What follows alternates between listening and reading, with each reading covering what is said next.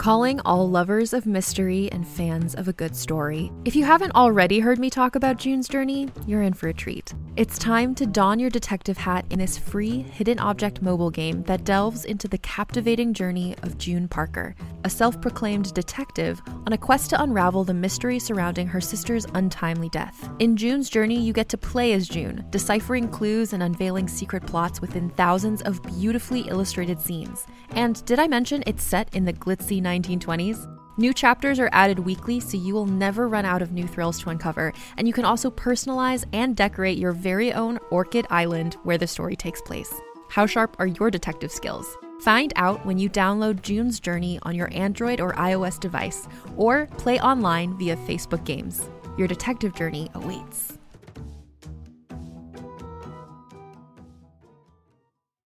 Every 5 minutes, someone dies while waiting for a compatible donor heart, liver, or kidney. On a remote island in Lake Superior, a team of geneticists strive to engineer an animal with human-compatible organs, thereby saving millions of lives. But these ancestors are not the docile herd animals they envision. Instead, the project spawns something big, something evil, something hungry. Ancestor by #1 New York Times bestselling novelist Scott Sigler is available for free on Apple Podcasts, Spotify, or wherever you get your podcasts.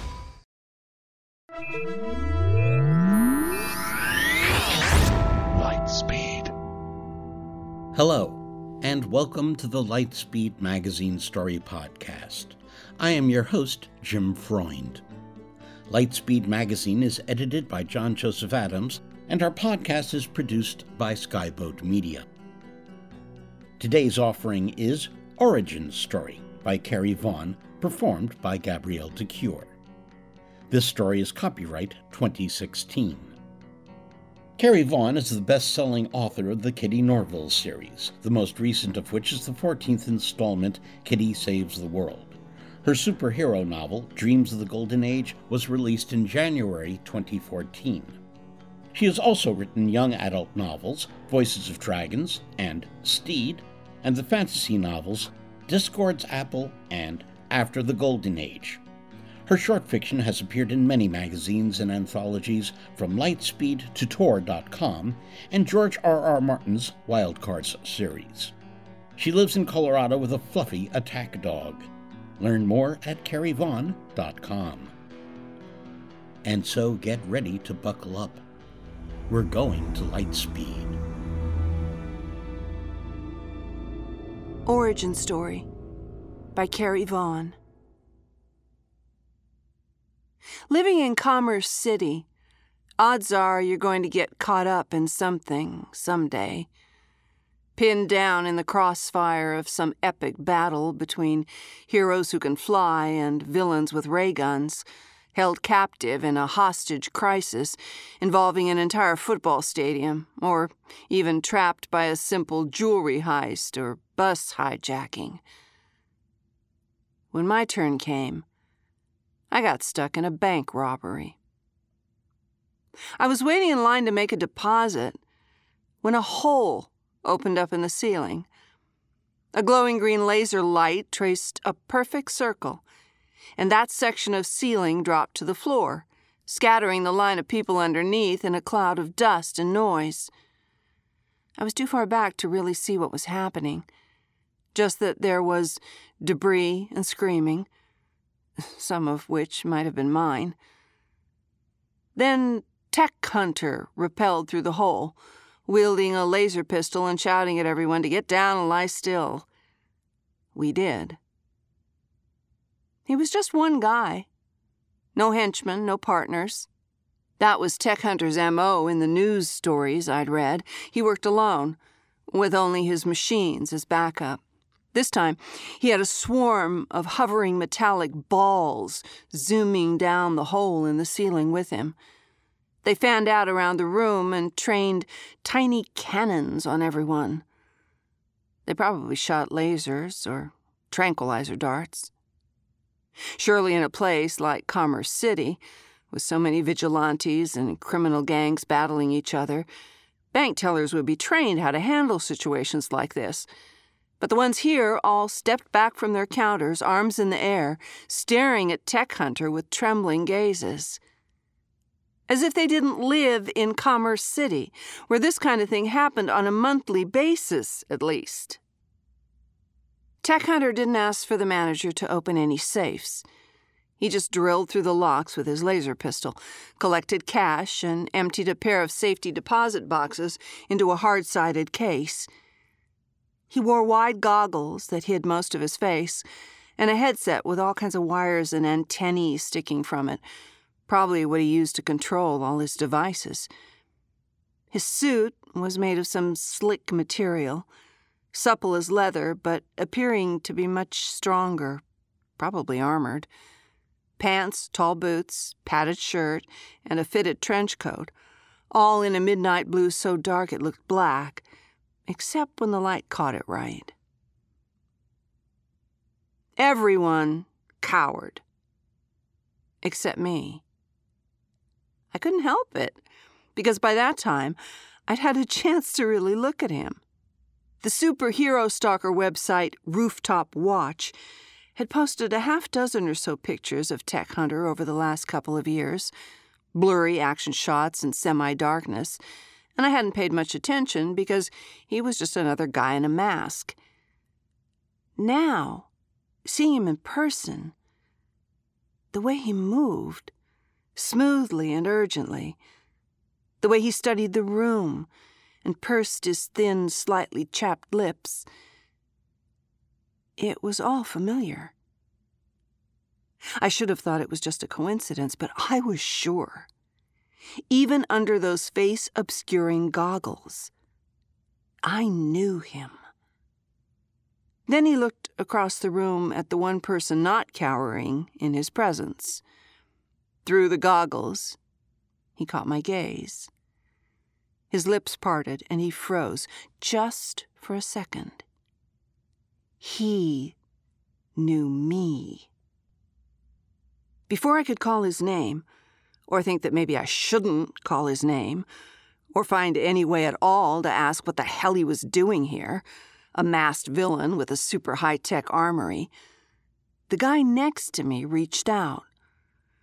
While I'd been staring at Tech Hunter, this unassuming young businessman with a goatee and a red tie had very slowly and carefully drawn a gun out from inside his jacket. Was he an undercover cop? Or just paranoid? Didn't know, didn't care, because he proceeded to take aim at my old boyfriend. I grabbed the gun out of his hand and threw it across the room. He wasn't expecting that, and he stared at me in consternation, stammering out, "What?" And I was kneeling there, shocked at what I had done, wondering if this made me a bad guy now. Again, Tech Hunter and I looked at each other, and I started to call out, "Jace!" But he shouted me down. "You! Get up!" I knew that voice. It was definitely Jason. I stood, and then it all happened very fast. Police sirens blared. The whole incident had only started a couple of minutes ago, and some guy on a megaphone shouted at him to stand down and lower his weapons, and someone else yelled that Tech Hunter had a hostage. Remote gun spheres altered course to zoom toward the front of the bank and aim their weapons outward. Tech Hunter, Jason, went into action, hauling the case's strap over his shoulder as he wrapped his arm around my waist and pulled me close. He clipped himself to the rope, then clipped me, and at some command, the thing wound up on a winch and carried us to the roof of the bank and then into his stealth hovercraft. The floating gun spheres swarmed back up with him.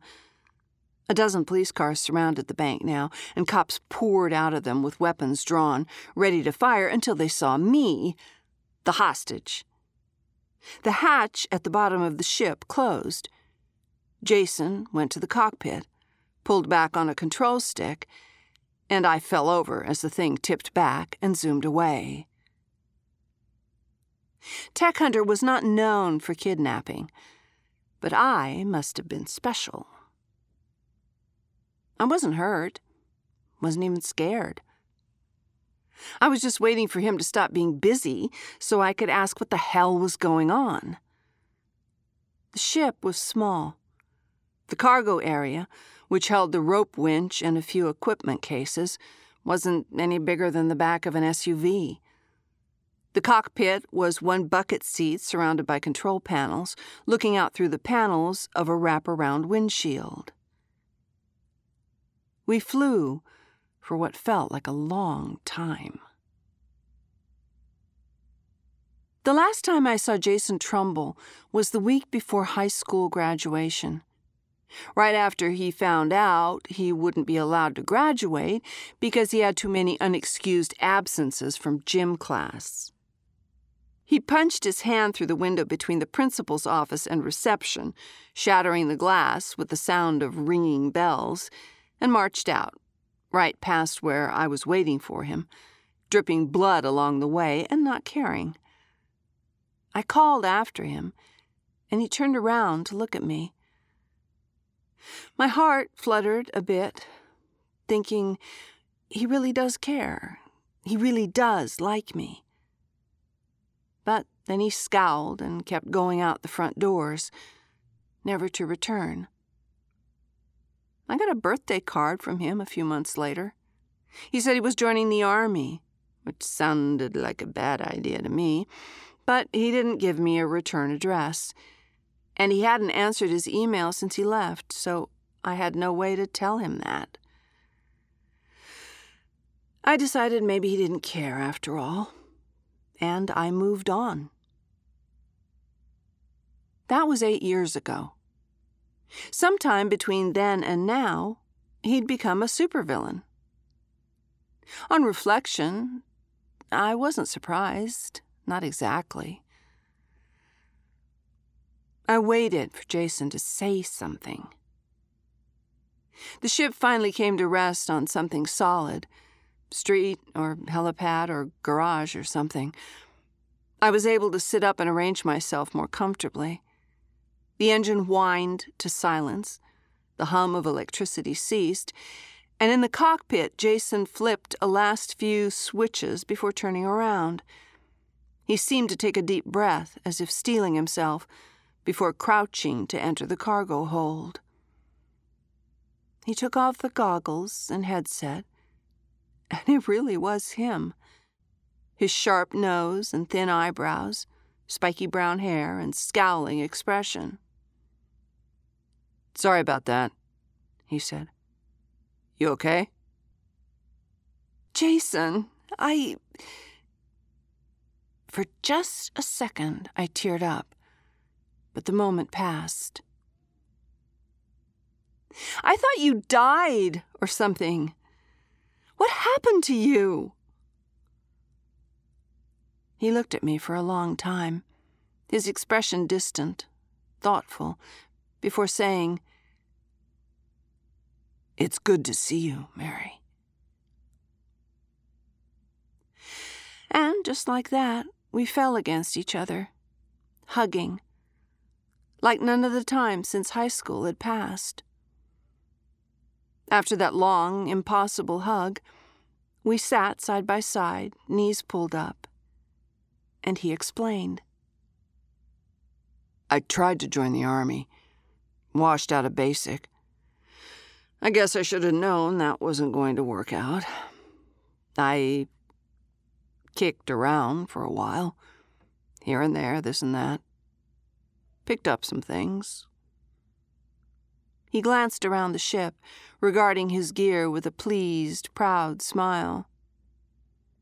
"Why didn't you write? Why didn't you tell me what happened to you?" "I didn't want you to worry," he said, deadpan. "Jason! Do you, want a drink or something? I only have water and coffee and a couple of energy drinks.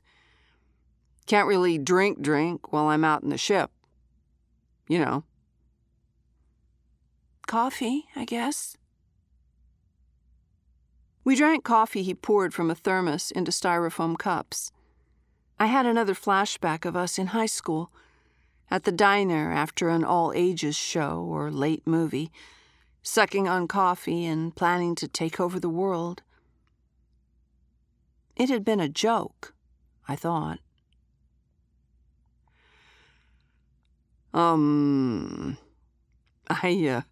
never expected to run into you like that, he said. I thought I was seeing things, but you just kept staring at me. I'd recognize you anywhere. Yeah, but what were you doing there?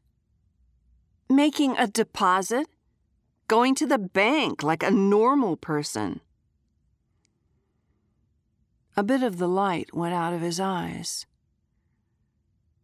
So, that's what you are, now? Normal? He said it like I was the one who'd been committing crimes.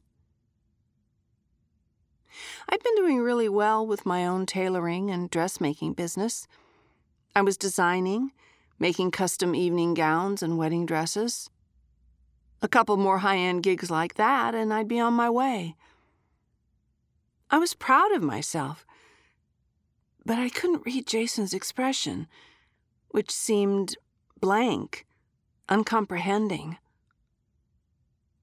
Old high school Jason would have accused me of selling out, making cocktail dresses for society bitches, hustling for their dime like some peasant. But old high school Jason had left me behind. I spent a lot of months, years maybe even, missing him and wondering where he'd gone. Then I just couldn't anymore. Would new Jason, with his unreal gear and flashy persona, understand that? Well, I said, and look at you. You're famous. Tech hunter, one of the arch villains of Commerce City. Yeah. Who'd have thought? I always figured he'd either take over the world or die in a gutter. And since I never heard what happened, I figured it was the latter. I should know better than to make assumptions. For the next minute or so, we drank coffee in silence. We never had a problem coming up with things to say in the old days. The old days. As if we were really that old. As if it really had been so long. It hadn't, on the scale of things, but it sure felt like it. I'm sorry, he said finally, abruptly. I stared at him, not sure what to say.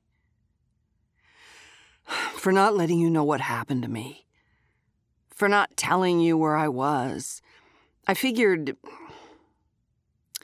just figured you were better off without me. That it'd be better if I left you alone. I wanted to punch him. I had to think about it. But then I did it, slamming my fist into his shoulder.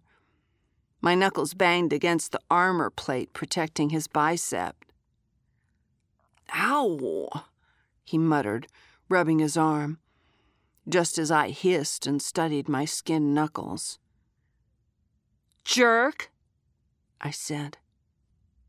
I looked around his ship, gray and sleek, like something from outer space, with levers and monitors, winches and crates holding who knew what, hatch covers and control panels. The hovering gun spheres nested in a rack on one wall, lurking ominously. Had he built all this? Found it and co-opted it for himself? And why did he rob banks when he could use all this to be a hero?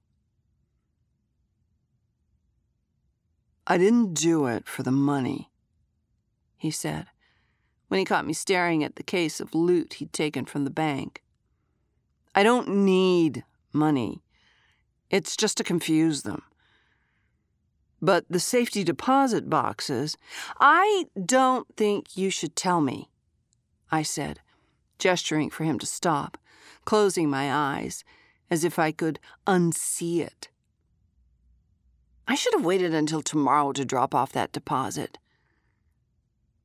But no, I wouldn't have missed this for anything. Right. You're right. More silence.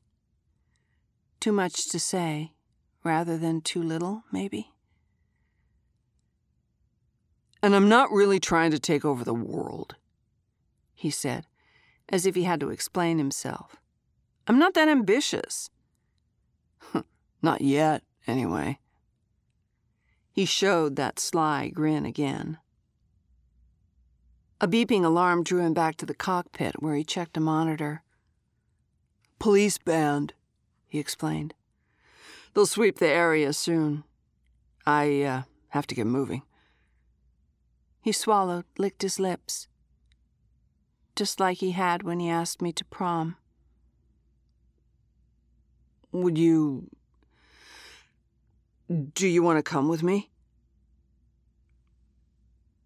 He'd said later that asking me to prom was the most difficult, bravest thing he'd ever done.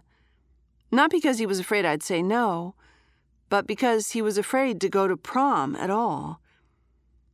He was sure he wouldn't be welcome. He didn't think it would even be fun. No matter what he did, he'd be made fun of, pushed to the fringes like he always was. But he wanted to show that they couldn't keep him out either. So just for once, he did the normal thing and asked a girl to prom.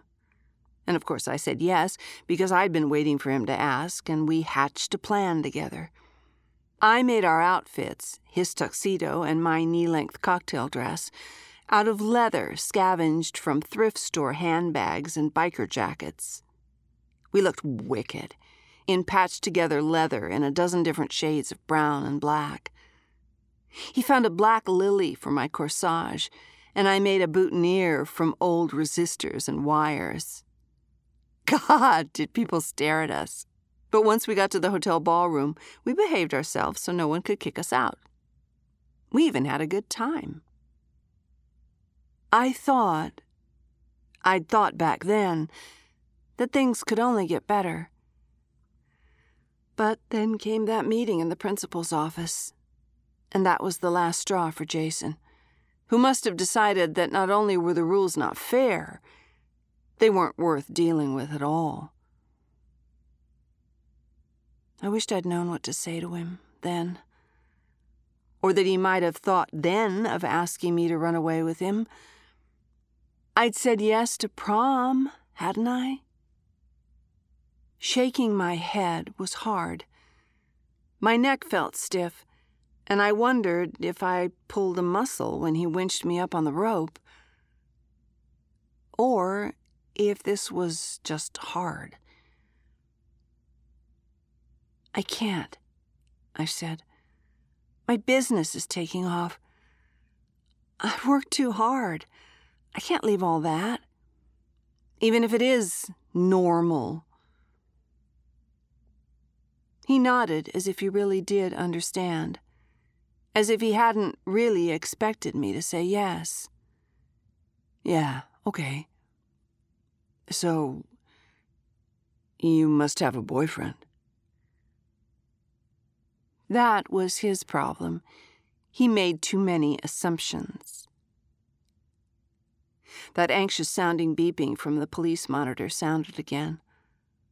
All serious, he went to check, flipped a couple of switches, and held a hand to his ear, listening to a signal coming in through an earbud. They're getting close. I'll let you out, but I should probably tie you up. They'll treat you like a victim then, and not an accomplice. No! I said, the word just bursting out of me like a gunshot. He stopped, his expression neutral. No, what? No, I don't have a boyfriend. I had never really wanted one after he left. He had this look in his eyes, hungry and angry, and I didn't know if I'd given him the right answer or the wrong one. He moved back to the cargo compartment, was just a few inches away from me, a length of rope in hand. He smiled apologetically. Then, can I maybe see you again? I nodded, and by some mutual signal that I didn't recognize, we came together. His hand pressed around my waist. The length of our torsos fit together. My hands on his shoulders. Our lips kissing. A slow, careful, melting kiss. Both his arms wrapped around my back, me clinging to the slippery fabric of his trench coat. Then we came up for air. Just like the old days, except so much sadder, because we knew now what we'd lost. We had to let go when we heard the police sirens through the hull of his hovercraft. In addition to tying nylon cord around my wrists and ankles, he blindfolded me, explaining carefully what he was doing as he did it, tying the cloth over my eyes, securing me to the rope and winch, gently setting me on what felt like a concrete sidewalk, giving my hand a squeeze as he released me. The hatch hissed as it slid shut. The engine whined as the ship climbed away, and I listened until I couldn't. The police arrived just a minute later. They were very nice to me because I was the victim. Jason had been right about that. I sat in an empty conference room at the police station, a blanket over my shoulders and a paper cup of bitter coffee in my hands, waiting for someone to arrive to take a statement. I was assured it wouldn't take long, that it wouldn't be difficult. They asked if I wanted a social worker or a victim rights advocate with me. I said no.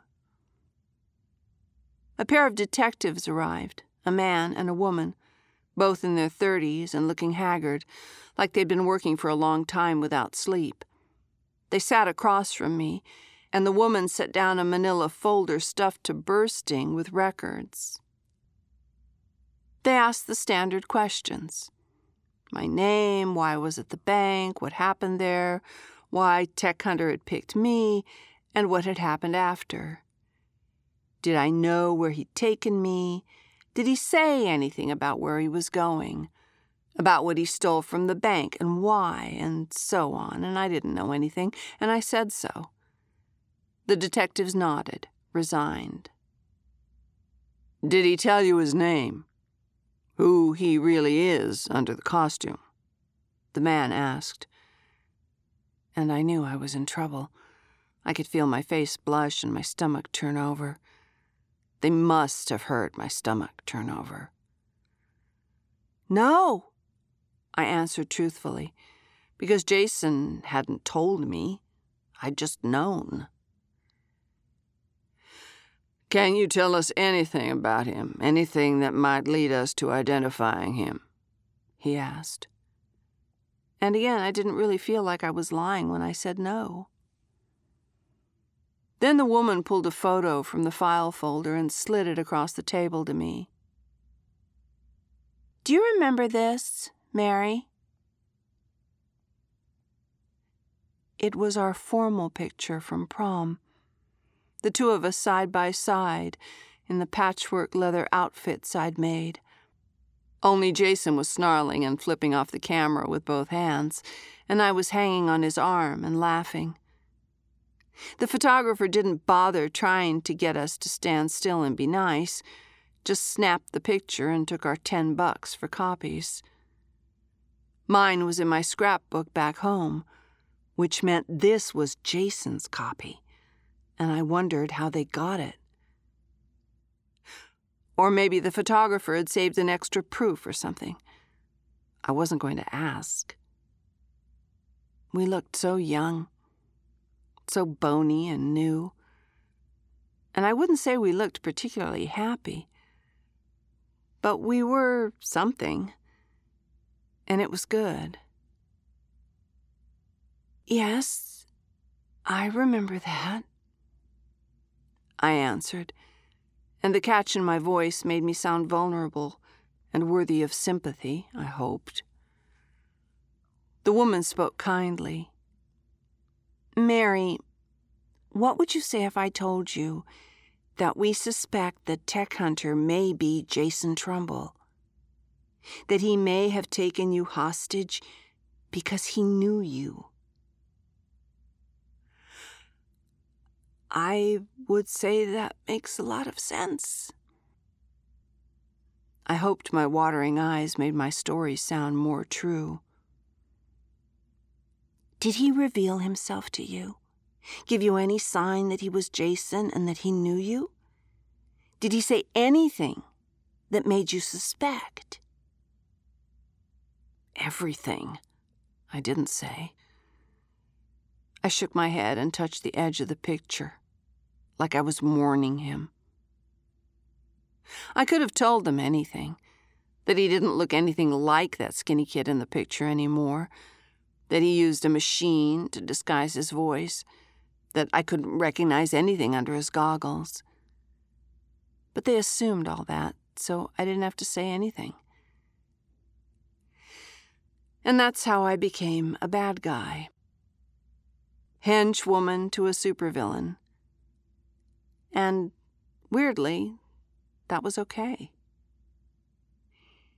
If Tech Hunter contacts you again, you'll let us know, the woman said, and I nodded. The man handed over a tissue, and I scrubbed my eyes. They let me go. But I assume they're watching me, and that my phones are tapped and my computer hacked and all that. I'm not really even angry about it, because of course, if it were any other former girlfriend of any other supervillain, I'd think it was the right thing to do. But I also can't stand the idea that they'll use me to catch Jason. So I mostly don't talk about him at all. And I hope he doesn't contact me. At the same time, I hope he does. I constantly watch for little flying drones, buzzing as they follow me, and wait for him to make his move. But he's too smart for that. So he hasn't. Yet.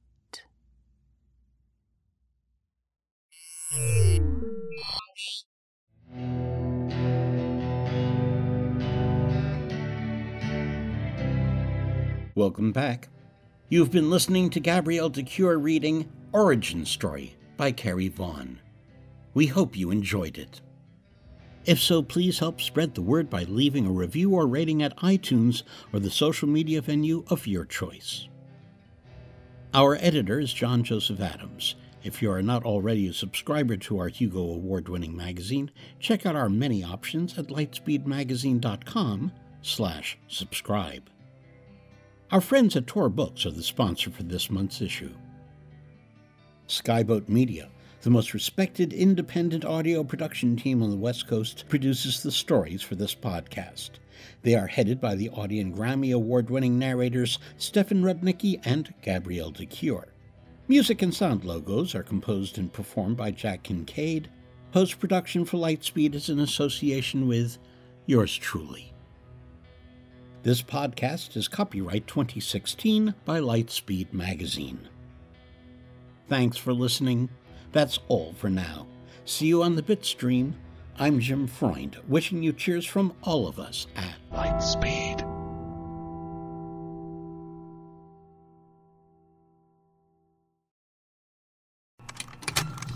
Contained herein are the heresies of Radolf Burntwine, erstwhile monk turned traveling medical investigator. Join me as I uncover the blasphemous truth of a plague-ridden world, that ours is not a loving God, and we are not its favored children. The Heresies of Radolf Burntwine, coming January 2nd, wherever podcasts are available.